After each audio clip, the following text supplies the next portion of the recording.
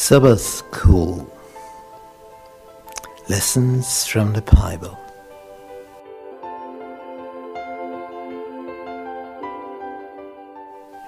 Deuteronomy. Present truth in Deuteronomy. This book is the most important book of Moses. We want to discover what's inside. Jesus quoted this book more than any other book in the Bible. So it was Jesus' favorite book. I'm interested in it very much. Are you interested too? Then be with us.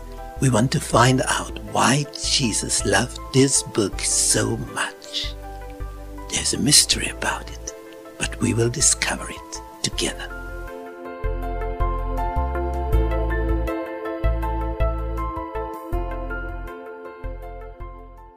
Friday, summary. Here we have a photo. Someone is on top of a mountain on a peak, and he looks around. So Moses was on top of a mountain and could see the promised land. But then there happened something which was much better. He died and was resurrected. And now he was like an angel. And here he wandered for 40 years through a wilderness.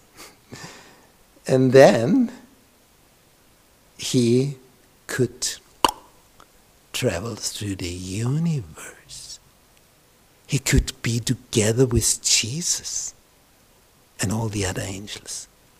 Oh, what a privilege. And this privilege is for you too. If you are in harmony with Jesus, if you love him, if you follow him, if you have a friend in him, because you started a friendship with him. In the letter to the church in Philippi, so in the epistle to the Philippians, in chapter 3, we read in verse 20 and 21.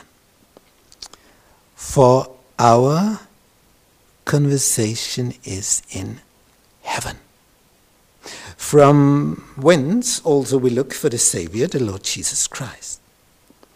And now listen to verse 21. Jesus Christ, who shall change our vile body, that it may be fashioned like unto his glorious body. Now, what's going to? What have we just read here? We get a body as Jesus had it after the resurrection. Of course, it's written here. We get the body of the resurrected Jesus. And we know about him. Suddenly, he was in the middle of a room. All the doors were closed and locked. Suddenly he was there. And the next moment, he was gone. We get such a body.